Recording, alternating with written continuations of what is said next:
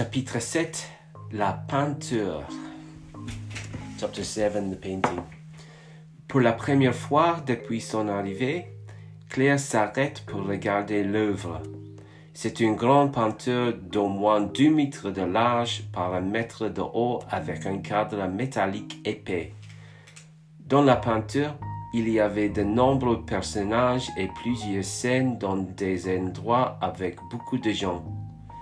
Elle lui rappelait le livre de Où est Charlie que Mathieu aimait tant.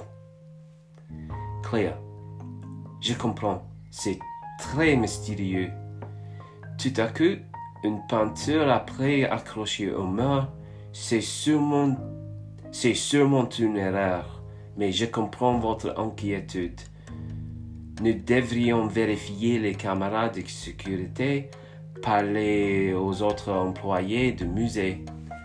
Amelia, bien sûr, on n'a encore rien fait de tout cela.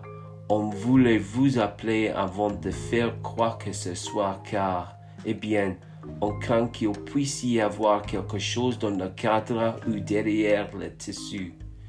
Un genre de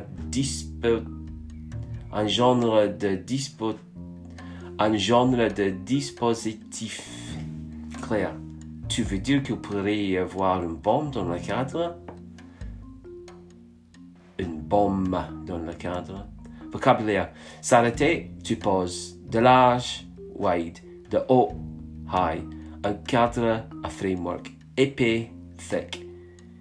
Un personnage, a character. Rappeler, to remind. Tant, so much. Tout à coup, all of a sudden. Accrocher, to hang. Une peinture, a painting.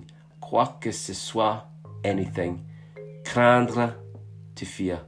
Qu'il puisse, that it may, un dispositif, a device.